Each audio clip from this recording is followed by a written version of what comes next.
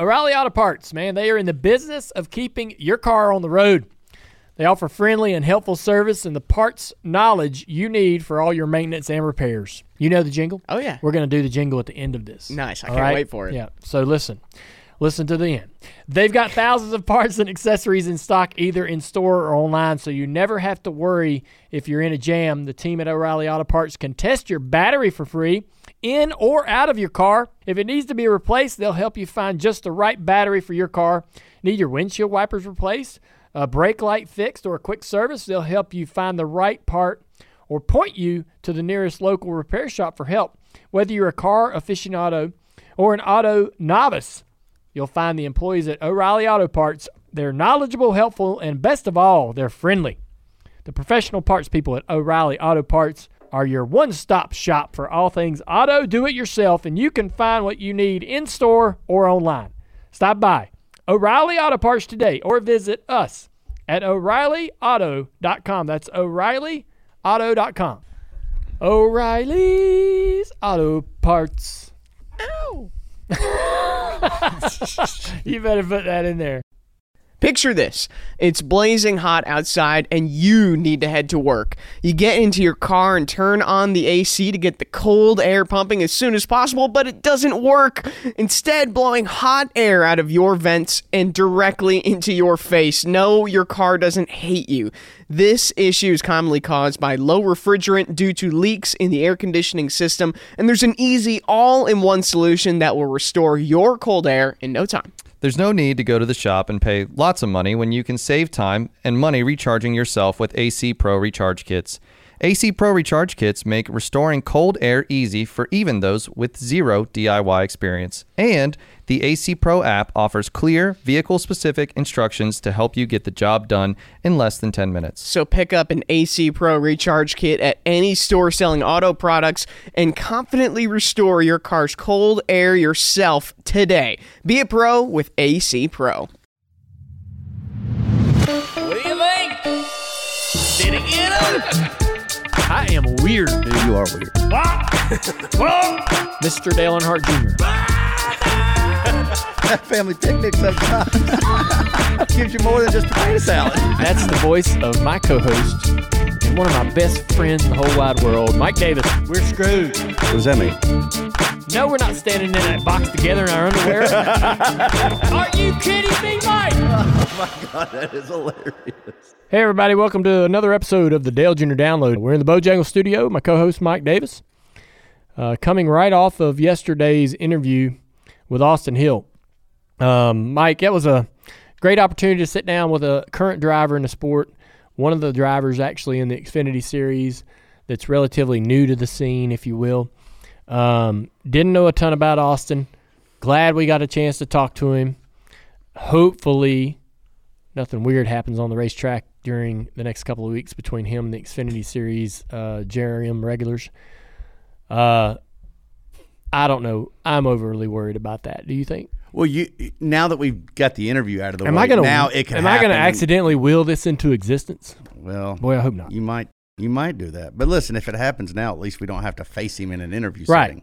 I guess it's never good. And there is the possibility, probably, at least he is going in this weekend basically fighting with Cole Custer and Justin Allgaier for two positions. So ideally, Cole Custer could be the one out. Oh. And then we would have less of a problem with that. We certainly want Justin Allgaier in. Sorry, Cole Custer. No, I'm not. Sorry, Cole. We want you out. Not me. I'm. That's what I want. All right. And so then you could have Austin and Allgaier in there, and then they can sort things out at Phoenix. Yeah. Sammy Smith and Chandler Smith and Sheldon Creed, they're 49 points or more out from the cut line. So they obviously have to go win at Martinsville. They're going to be up in there duking it out. Cole Custer's at +3, Austin Hill's at +3, and Justin is in 5th at -3. So, yeah, it's pretty tight going into Martinsville. We really didn't talk about that a lot because I didn't want it to go there. I didn't want it. I mean, it's obvious. I know exactly what he wants. I know what we want. But it was great to be able to. He was awesome about just. He was a great talker. You give him a question, he would run for a while. He would. Very easy, right? As an interviewer. Learned a lot about his childhood, how he got into racing, I appreciated learning about him being a little hands-on with all his own stuff as he was growing up. He was very involved in his racing physically, working on his cars and so forth. I also loved learning about how he has understood the B2B business and actually turned a brand and a company into a full-time sponsor that's currently funding his Xfinity effort at RCR. So, where his father had been a big supporter of his financially, that's no longer the case, So he's gotten to a point in his career where he's not only doing the things that you want a driver to do behind the wheel, but he's also activating and creating, sponsor interest for himself outside the car. Gosh, man, when drivers do that, it makes it so much easier for an owner like Richard Childress to be able to, give you everything you need. But also, Richard knows he's got a great race car driver. Right. Richard knows that he's a wheelman, and he's still evolving in his abilities and talent. But great conversation with Austin, and curious to see what he can do going into the Cup Series. I don't know when he'll get there. I didn't want to say this in front of him, and it would be tough to say in front of Austin Dillon as well. My opinion on all of that, and I think you may share this, is that Austin Dillon is absolutely got plenty of racing years in front of him if he wanted to continue to compete. But in my mind, if I was Austin, I would be looking for the exit ramp, and I would be, if this is possible, if there's a path for Austin Dillon to become the face of RCR in the same vein that Richard Childress is the face of that series of that organization, I would be looking for that exit ramp if I was Austin, and saying, "Hey, man, I want to get into the business side of our organization as soon and fast as possible, right? To be able to understand exactly how this thing needs to run." Now, there's a person in the middle there, Mike Dillon, Austin's dad, that probably also wants some influence there. But I think that he would make way for his son, Austin Dillon, to sort of take over the reins. Richard's not going to be around forever. Somebody needs to, and I know Austin's already probably doing this, but somebody needs to sort of be preparing themselves to continue RCR and whatever it is beyond Richard Childress. And so while I think Austin has plenty of great years racing cars, they've got a great little race car driver right there that could take over that Cup car. Yeah. For Richard and Austin. So it'll be interesting. I think that that's in play. Not sure exactly what the timeline is, but I believe that that's sort of the possible direction, and I'll be curious to see really what the timeline is, how quickly that happens. Let me tell you, for me, when that started to become a little evident, and that was in the acquisition or the alluring of Kyle Busch over. Apparently, from what I hear from public statements, Austin Dillon was the one that really kind of helped move that along. Yeah. That was the first time where, for me and probably a lot of other people, just to go, maybe he's the guy that could be the business guy. If I never knew if Austin Dillon would have any of the business acumen or the interest of taking that role, but we know his dad did. It's funny you say this, because me and a buddy of mine, as we were watching the race from Homestead Sunday, we had this very debate on Austin Dillon. What is his future? And we were having this debate because I told him that Austin Hill was going to be on our show this week, and it's like, yeah, what does Austin Dillon do moving forward? Like, how many more years does he have? And I've always figured Austin Dillon. And what's your response to this? Like, you would love to have a stable full of A-list drivers, winning races, 2, 3, 4 races a year. Kyle Busch is an A-list driver. How realistic is it to have a stable full of A-listers, or is a B, B minus? To me, Austin Dillon has always been a good B-level driver for an organization. He's won a Daytona 500. He's competitive. He's trying to get into – he's got years that are not so great or whatever, but if depending on a charter, depending on if they go add a third team or whatever that is, we were just trying to figure out what would Austin Dillon be looking like for the next 4 or 5 years. And you bring up the point that you think, and I tend to agree with you, man, who is going to be the next face or the next guy at Richard Childress Racing? I doubt it's Mike Dillon. Like, he probably wants to enjoy the rest of his life as well. You know, they've got great people over there. We're fans of RCR. Austin Dillon. Yeah. Well, I think that, you know, Austin ran great this weekend at Homestead. As long as he's having, you know, as long as he's seeing his potential, it may be a lure to keep him in the car. Mm-hmm. It may want him. Honestly, man, if I was Austin, I know it's hard for him to understand this or see this, but if I was Austin, I'd be out of the Cup car. I'd be running the business, trying to learn underneath Richard as much as I could, and then run, you know, a dozen Xfinity races in a car that's capable of going out there and winning, and having fun, but also having time with my family. I could see that being a very happy place for Austin. Now, he may not see that. In his world, he may think, no way am I leaving this Cup car. I want to race this Cup car, and I've got unfinished business here.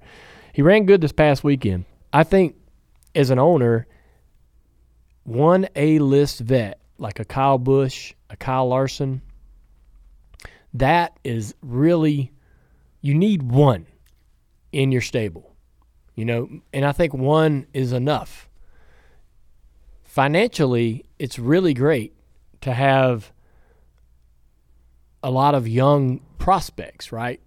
I look at William Byron and how, as an owner, that's affordable, right? To bring in a William Byron when he's coming out of the Xfinity Series, or a Tyler Reddick, right? If you have a bunch of A-list guys, they got to get paid like A-list guys. That's right. Right? And who could afford that? Not a lot of teams can afford to pay 2-3 A-list guys, right? So you have that one A-list vet, that Larson or whatever it is that you need that's out there. He's going to be getting a nice base and going to be pretty expensive. And then you're going to have to take some flyers on some, you know, guys with potential like an Austin Hill. That's right. You know, and you're going to trust that vet. You're going to say, hey, man, I am not only entrusting you to go out here and perform and win for us, and as your paycheck and talent would assume, but you're also going to be showing this rookie how to win. You're going to be talking to him during the week and shepherd him throughout the season and develop him into an A-list champion. Being a good teammate is not a comment or a phrase to be taken lightly. It carries a lot of responsibility. It's certainly what you expect of your drivers at Junior Motorsports. Allgaier is that veteran, that staple, that person that people, you're like, I need you to help these young kids that we have Elliott come through Sadler here. And Byron. I mean, there was a balance there. Yes. They get, and the veterans, man, it tests them because they get frustrated. The drivers beat them. The drivers run into them. The drivers do things that really grind their gears, man. Noah, pushed all our guys around and tested their patience, right? But the veterans have to kind of regroup, retool, and then continue that mentorship, attitude. And that's what the owner needs them to do, right? Yeah. And so I don't know. It'll be interesting to see what happens at RCR. They're still evolving. That Kyle Busch hire was a big deal, a great thing for RCR, and I think that next move is going to be a critical one. Yeah. So let me tell you a couple other things I took away from that conversation with Austin Hill. One is his honesty and candor really did strike me as being somewhat unique, and I hope that most people that sit at this table are honest. We assume they are. But for him, he did get into some details that we weren't even asking about, or we didn't really expect him to do, but we didn't know either, right? But he exceeded my expectations in how much he was willing to just share. He was very just put out there, whether it be the fighting and the things that led up to that, or particularly the thing that I love to watch. And this isn't just exclusive to him, but it's also anytime that you get somebody that's really good at restrictor plate racing or drafting tracks, as we know them to be now. I love just watching the conversation between you two and the dynamics, because you guys now are speaking a language that me and, I certainly don't speak and I don't understand. But when you guys are talking about the attitudes of cars and this, that, and the other, like it is fun just to take it in. And you had Austin who admits that he also is still learning the drafting, still a work in progress, but he does have that knack, that little instinctual thing that the greats do have, and you recognize that, and I did appreciate that, and that was a fun moment for me watching you guys go back and forth on that. If you've ever been in the market for a new home, you know home shopping can be a lot. There's so much you don't know and so much you need to know. What are the neighborhoods like? What are the schools like? Who is the agent who knows the listing or the neighborhood best? And why can't all this information just be in one place? Dalton, this probably sounds real familiar to you. It does. I just bought a house last year. And, you asked why can't all this information be in one place? Well, now it is. On Homes.com, they've got everything you need to know about the listing itself, but even better. They've got comprehensive neighborhood guides and detailed reports about local schools. And their agent directory helps you see the agent's current listings and sales history. Homes.com collaboration tools make it easier than ever to share all this information with your family. It's a whole cul-de-sac of home shopping information all at your fingertips. Homes.com, we've done your homework. NASCAR history and heritage come alive at the NASCAR Hall of Fame. Celebrate my fellow inductees Donnie Allison, Jimmy Johnson, and Chad Knaus with their class of 2024 artifacts enshrined in the Hall of Honor. Don't miss the Ford Performance Showcase. It's a new Inside NASCAR exhibit that showcases the Ford Mustang's next-gen car through its design and innovation. The latest edition of Glory Road explores over 75 years of racing history with its cool 33-degree banking and 19 cars on display. On Mondays and Fridays, there's guided tours that take you behind the scenes with incredible stories and access to a NASCAR Hall of Fame insider. Or you can explore the hall at your own pace with the new mobile hub. It's a digital experience. Get behind the wheel of a realistic iRacing simulator. Or you can learn how fast-paced pit stops work with the Pit Crew Challenge. From the legends who shaped the sport to the new heroes earning a spot in the record books, the NASCAR Hall of Fame delivers an unforgettable experience. Book your visit to the hall today at NASCARHall.com. All right, so great conversation. Great to have Austin come through. Look forward to the next current Xfinity driver that we get a chance to learn about and bring them through. I want to touch on some conversations that have been happening in the industry. They had a Racers Forum where Jeff Gordon made a comment about building up the drivers versus building up the team. And he explained that he would like NASCAR teams to have fan bases that rallied around them regardless of who's driving their cars, much like fan bases rally around professional sports teams in other major sports. Let's quote Jeff here. In all other sports, the teams are kind of what the fans are all drawn to. I'm a 49ers fan, no matter who the players are. I think we all have a role as teams to build that brand up. He emphasized, though, that the drivers are still the stars of the show, but I don't know if that's really possible. I will say, like Trackhouse is chipping away at that possibility. So when Trackhouse came around, Justin Marks' name, the name of the team alone, right, is not Justin Marks Motorsports. It's not Justin's last name. A lot of teams, right? Joe Gibbs Racing, Hendrick, Keselowski, they're all tied into the owners specifically. Trackhouse was a brand, and they said right out of the gate that they wanted to build this incredible facility right there on Broadway and turn their race shop into a destination where fans would come, party, eat, but also see the team preparing and working and readying themselves for the next season. And they wanted to be Nashville's team. And so with that, I think with that idea, this is possible. But with all of the teams residing right here in Concord, Charlotte, within literally 60 miles of each other, that it's not possible, I don't believe.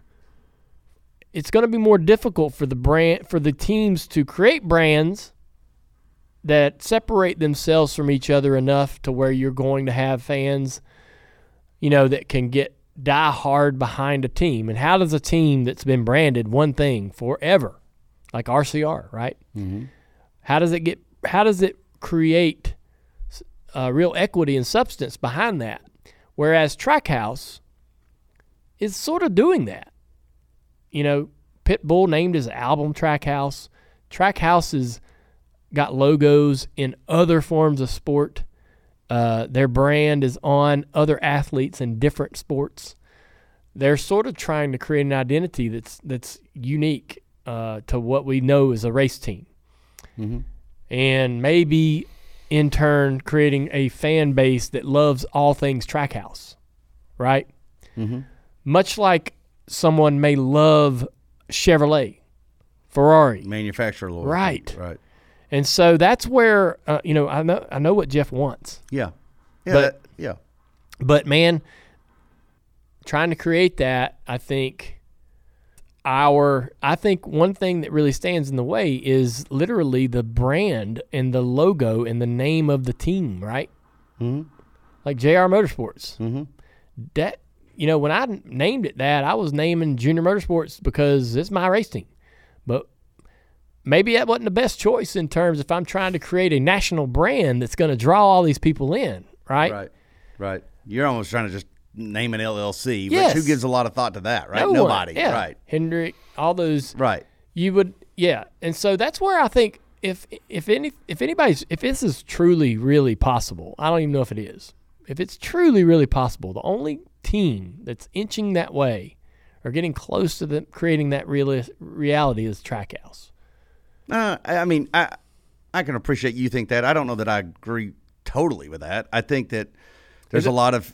I think that there's team affinity with Hendrick Motorsports. I'm not saying it's overwhelming. The one thing I say in response to all this is I think Jeff is right, not in that that's what we all should. I think the teams have a role, and this was his quote, I think we have a role as teams to build our brand up. That is 100% true. That is 100% true. I don't know whether or not it's realistic that fans will all of a sudden just cheer for the team and in spite of the driver. That may not be realistic. I do think that teams should want to be able to have a brand strong enough because it's going to be a revolving door of drivers. Most likely you're going to have people come up, especially as we are in the Xfinity Series. But that's my question. I turn back to you. Junior Motorsports is a way bigger brand than you would even give it credit for because our whole business model is to send them on. Send our drivers on. Allgaier could be an exception. Sadler, there's people that do come back and end their careers here. But we're trying. We can't go build. We wouldn't want driver affinity to be the sole purpose and the sole sponsorship attraction here because as soon as they get good, they're going off the cup. So Junior Motorsports, you see people here and there with a JRM tattoo and stuff like that. I do think that there is an element of team affinity for the NASCAR fan base, not exclusively for sure. But I do think that Jeff's right in that the teams have a responsibility to at least try for that. I don't think Jeff's wrong. I just don't know how you do it. In F1, the teams are manufacturers. That's right. For the most part. For the most part. And so the big affinity for some of the bigger teams is that manufacturer loyalty and the location of that manufacturer, right? The country. That's right. And so we don't have that. No, because we're all in the same place for the most part. We're all in the same place. And, there's multiple Chevy teams. There's multiple Ford teams. It's just not necessarily going to be easy to turn and go in that direction, right, that he wants to go. But I believe that some of the ideas that might help Jeff achieve that are already happening at Trackhouse. That's I don't disagree with you there. Look, Trackhouse, we don't look at Trackhouse and go, "Oh, that's old Chip Ganassi." Trackhouse to me is like no, you're right. Its own thing. Yeah. And it has done that in a year, in 2 years. It's done that in a very blink of an eye. It's created an identity, a brand that is really, I would give it a lot of credit. I mean, it's created something that usually takes decades. That's to right. create. of consistent winning. Yeah. By the way, because again, Trackhouse, they're on their way to what appears to be building a brand that's sustainable and it doesn't depend on a driver.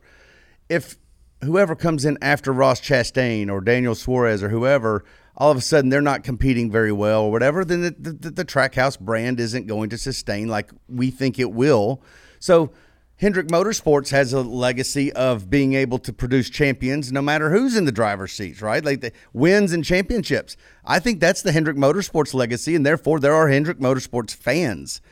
They used to be Jeff Gordon fans. Now they're maybe William Byron fans or maybe whatever, right? Mm-hmm. So you do have to win, but it does take decades. I do agree with that. Yeah. Interesting. Brad Keselowski made a comment on the Cup driver star power. Right now, there isn't a really good return on investment for the teams to invest in driver star power. If a driver leaves, it's a big loss in that investment made, which is not great. And they don't get anything they don't get any long-lasting value. I can understand this. So the teams are hesitant to invest in creating stars because the driver could just up and go. That's right. And now the team is left holding the bag or holding the invoice. Do you agree with this? So you and I went through this in the Bud days. In my mind, the responsibility for creating star power rests on corporate America and NASCAR. The teams have a responsibility to activate on opportunity, to take advantage of opportunity, much like, you and Jade Gerst as publicists were seizing chances when presented them. But those were presented by our access that Budweiser gave us. Yep. NASCAR's enthusiasm, right? Yep. To get in certain publications and get on in a certain sitcom or whatever. And so it's NASCAR's role to utilize its leverage and its strength in the world, and also whatever corporate sponsors that you have that may have that same connections or leverage. And it's your team, your PR team, it's your race team, right? Whoever's working for your race team that's paired up with whatever driver, that person's got to be active, got to be eager. And at times I'm certain cold calling people to try to see if there's interest to have that driver be a part of something. And it's absolutely got to be outside of the box, outside of the normal racing, publications. But you did that. You were that person. So, I mean, what is your opinion of Brad Keselowski's thoughts on, creating star power and whose responsibility that is? I understand exactly what he's saying. It's not as cut and dry as you would hope. Let's go back to the example you just mentioned, Budweiser days. I would have, and I did agree with you that the corporate sponsors were the sole mover of developing a driver's star power.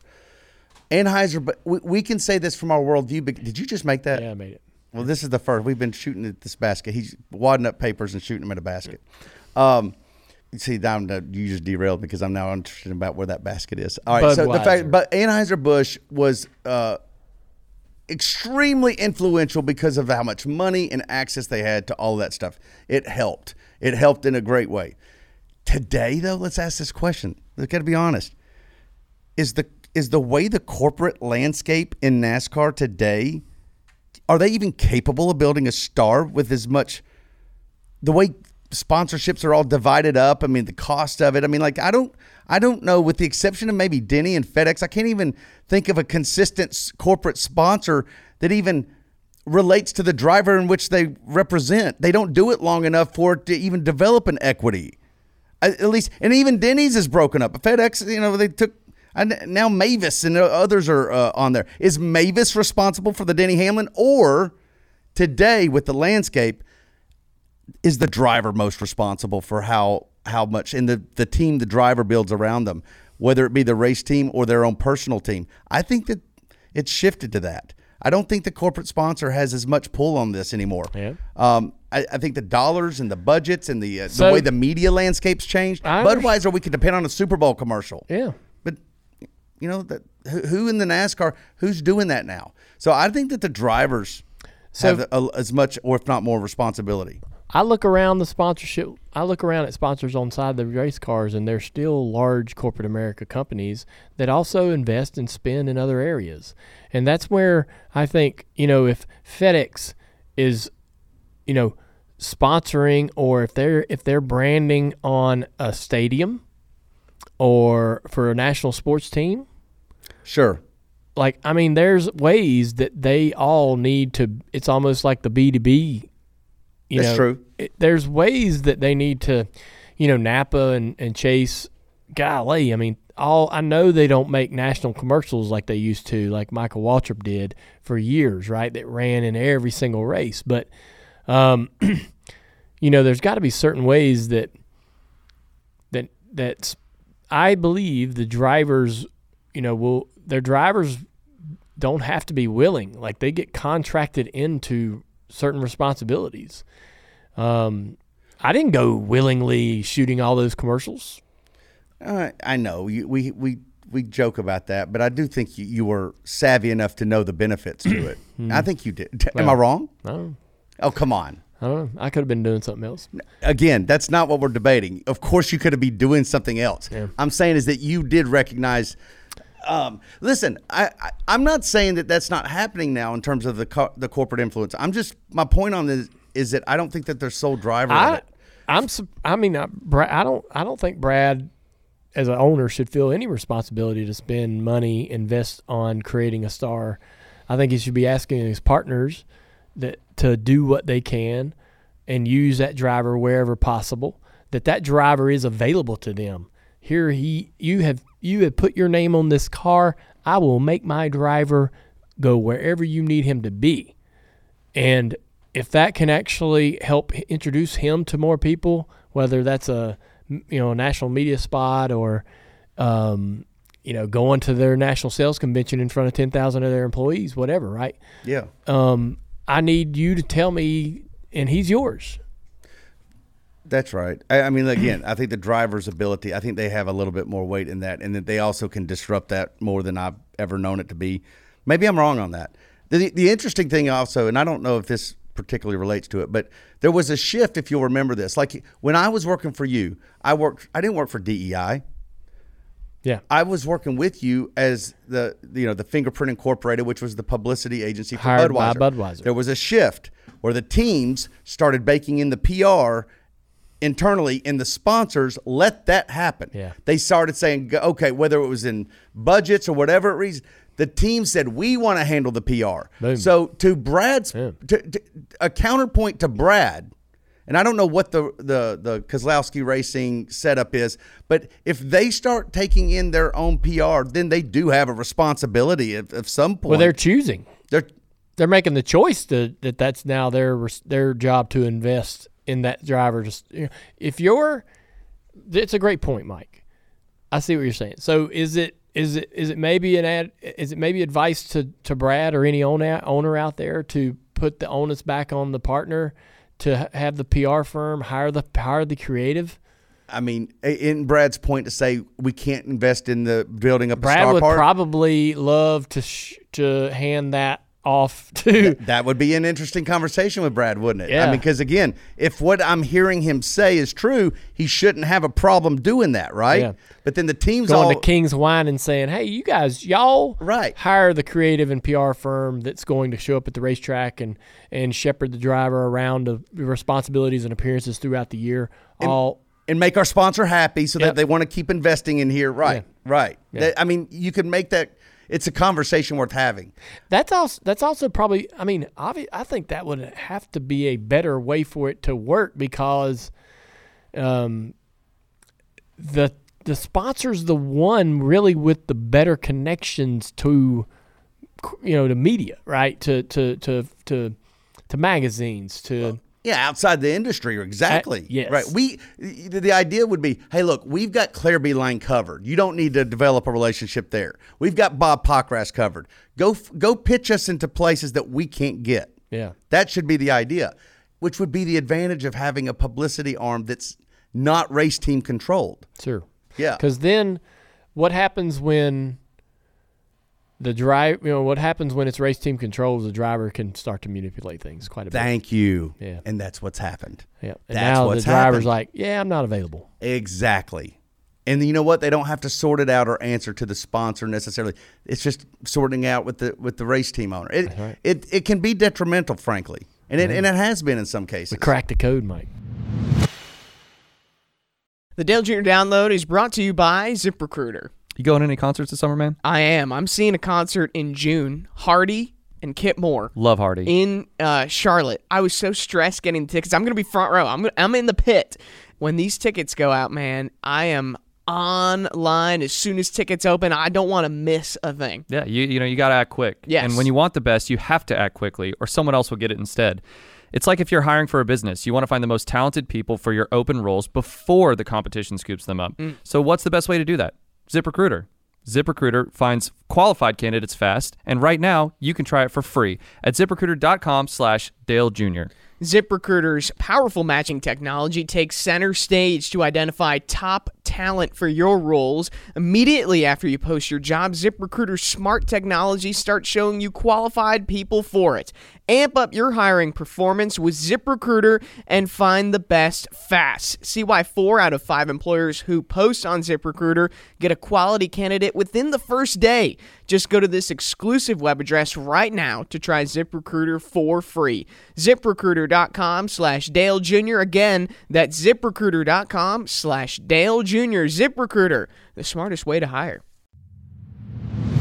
I think it's also time to go to some Ask Junior. Why don't we bring up our YouTube page? Let's get connected to the world outside using that incredible Xfinity 10G network. And you've all compiled all your questions to Xfinity Racing on Twitter, and we're ready to answer them.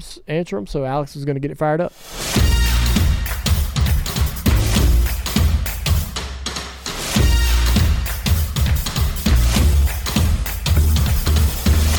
All right, our first question is from Kenny. Did running the Xfinity race on Saturday help you call the Cup race on Sunday at all? Absolutely.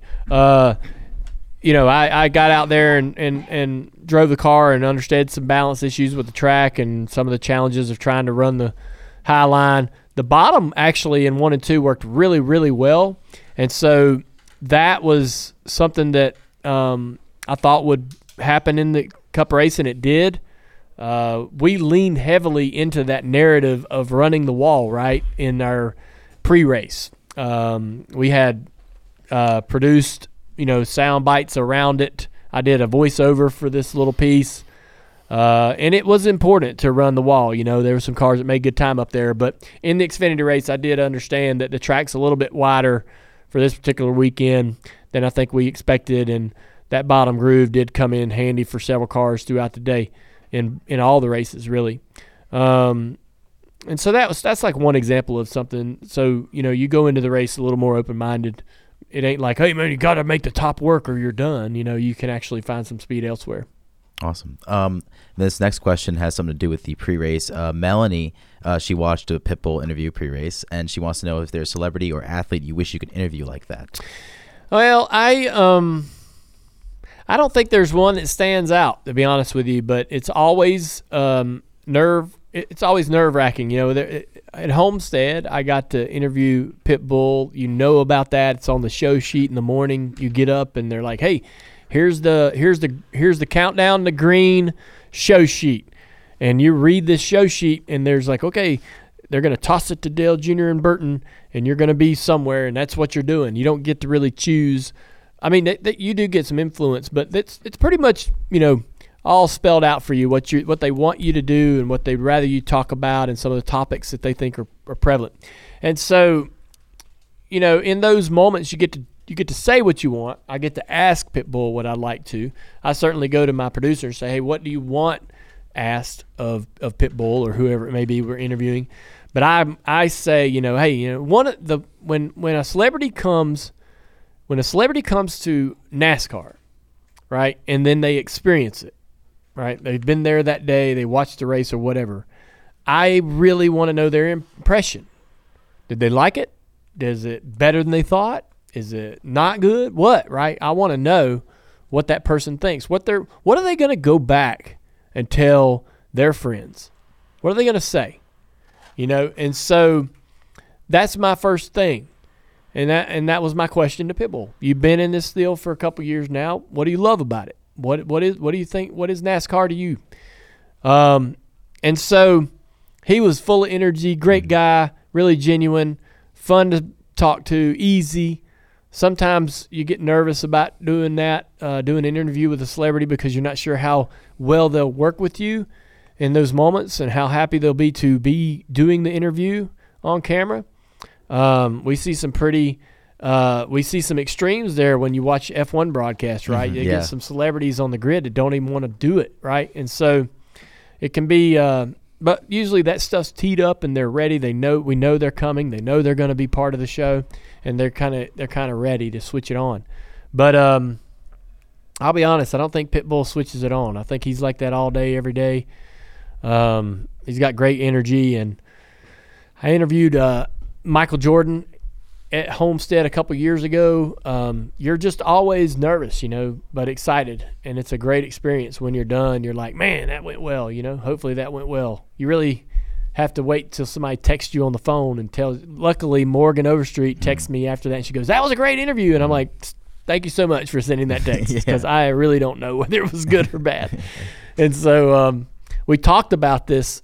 We talked about that interview and how we were scrambling on the grid right before we went live in Dirty Air. So you'll want to listen to that because it was pretty comical how it all went down. We almost were not ready. So I'll say that. But. Yeah. I think the fact he named his album Trackhouse shows how all in he really is with it. That was pretty cool. Next one is from Iran. What did you think of the action from Tri-County Speedway and the Car Store? Both races had a lot of action. They did, yeah. All right, here it is. Yeah. Tony Sr., right? He's my old crew chief from the Cup days. He was there. He was helping. He was with Tony Jr., and they were helping Chris Wright in the pro race. And so the pro race is happening, and Tony Sr. texts me, and he goes, is this your series? I was like, yeah. I was like, stick around, man. The late model stock race won't be this way. And so, I'll be honest with you, man, straight up. The pro race was embarrassing. I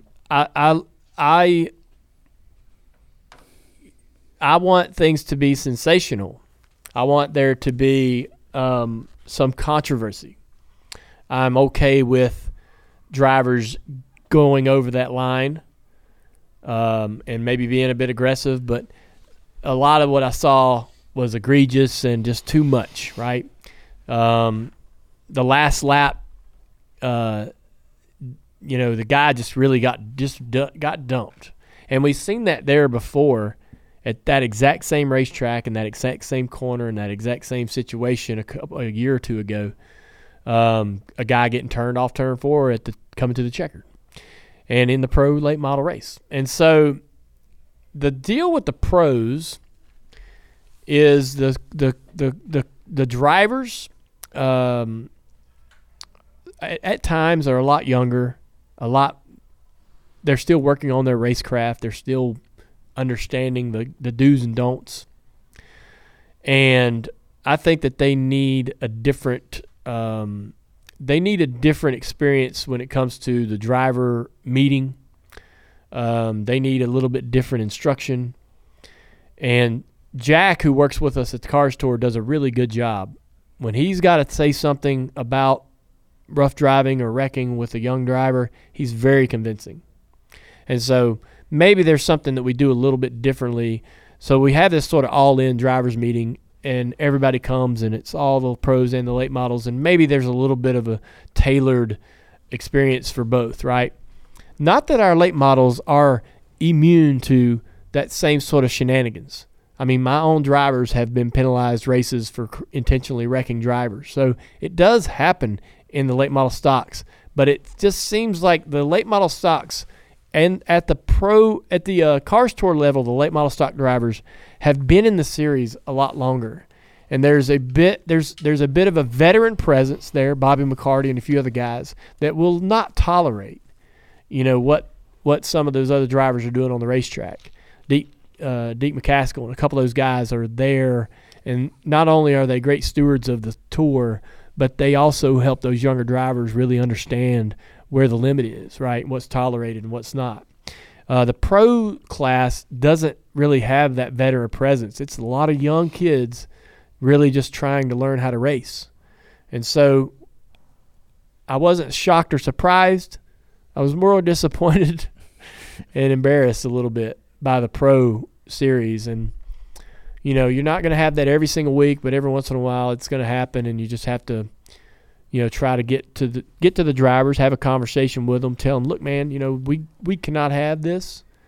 It's even worse when it spills over into the pits. You got grown people fighting like kids, shouting over the roofs of race cars at each other. It's a really bad look. Yeah. What'd you think about the late model stocks with Butterbean taking it home? Butterbean just spanked them, man. They've been fast there, and they kind of got one taken away from them at the last race at Tri-County, so they got the redemption that they wanted. Bobby McCarty and Stevie Nassie had a great battle for fifth, which was good. I like it when I like it when the super guys come run our late model stocks. Stevie Nassie ran with us, and Bubba Pollard's ran with us before, and so we'd love to see all these drivers get them a late model stock car, come show up every once in a while and have some fun with us. I'd love for our Cup organizations and Xfinity teams like there's a few Xfinity teams that have some late model stock cars. Alpha Prime I think has one, but I'd love for our Xfinity and truck teams and Cup teams to house a late model stock car that they would either run the full or limited schedule on the Cars Tour, and so we'd have some more teams trying to compete. They had 30 cars at Tri-County. That's a great car count, and that's plenty. We had to actually add a couple cars to the field, but I'd certainly love to see some of these other teams, start buying race cars and start showing up. Yeah, that'd be cool. A couple more for you here. This one, I love this question. Katie wants to know, who would the NASCAR equivalent to be like Taylor Swift dating Travis Kelce? Wow. Would it be Ryan Blaney, Denny Hamlin? That's the sum she gave. Blaney, I think, is off the market. Yeah. I think Chase Elliott is our hope, right? That's that equal star power. Yeah. Yeah. That was that.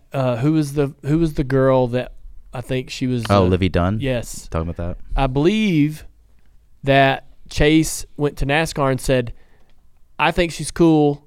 I'd love to meet her, and I think it would be great for NASCAR if you invited her to come to the track. It would show, maybe some of her fans might be curious as to why she was there, and they may then in turn experience NASCAR for the first time." So I believe Chase sort of leveraged that actually happening, which was really cool on Chase's part. But it's going to be, if anybody, I think it's going to be Chase Elliott. Mm-hmm. It's going to have to, if anybody can create that type of that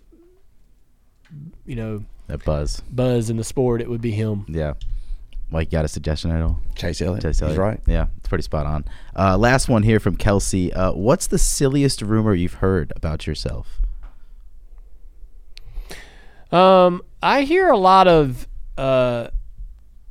it's a lot of times it's owning property in places that I don't own property. Really? There was a rumor that me and Michael have better ones than this, but there was a rumor that me and Matt Kenseth had property together up in Wisconsin somewhere. That I was. Oh, man.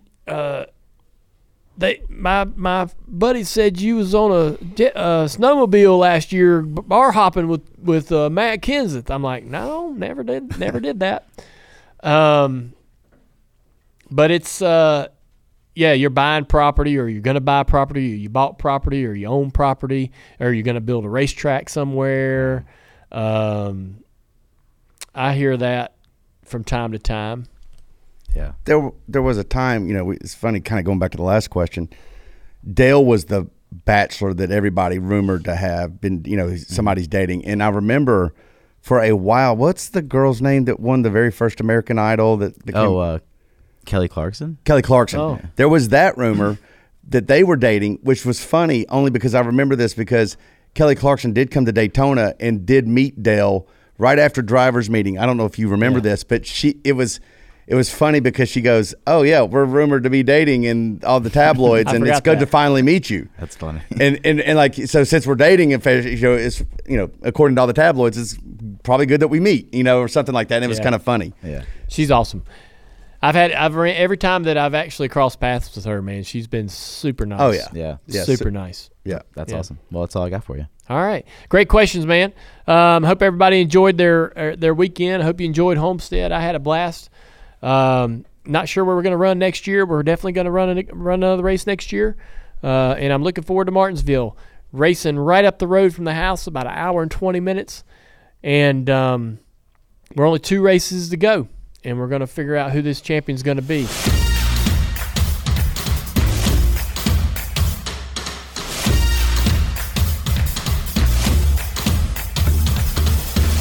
All right, man, great show. I appreciate everybody listening to us this week. I hope you tuned in Tuesday and Wednesday as well for Austin Hill. Thank you to all of our other entities, Actions Detrimental, Door Bumper Clear, Speed Street, and the guys at Dirty Mo Dough. It's been a fun week, and we're running out of races, and that means our season's coming to an end. It's been a long one this year, but a fun one. We've got a few more shows left, Mike. That's right, man. Looking forward to it. But fun bunch of episodes this week, and have fun at Martinsville, my man. It's going to be fun. I'm looking forward to going and watching some racing. I had fun racing in the Xfinity Series. Now I'm tired. I'm ready to take a break and watch this season play out. And hopefully it's going to be good for us at Junior Motorsports, and obviously exciting on the Cup side as well. So we'll see you at the racetrack. Check out Dirty Mo Media on Twitter, Facebook, TikTok, and Instagram.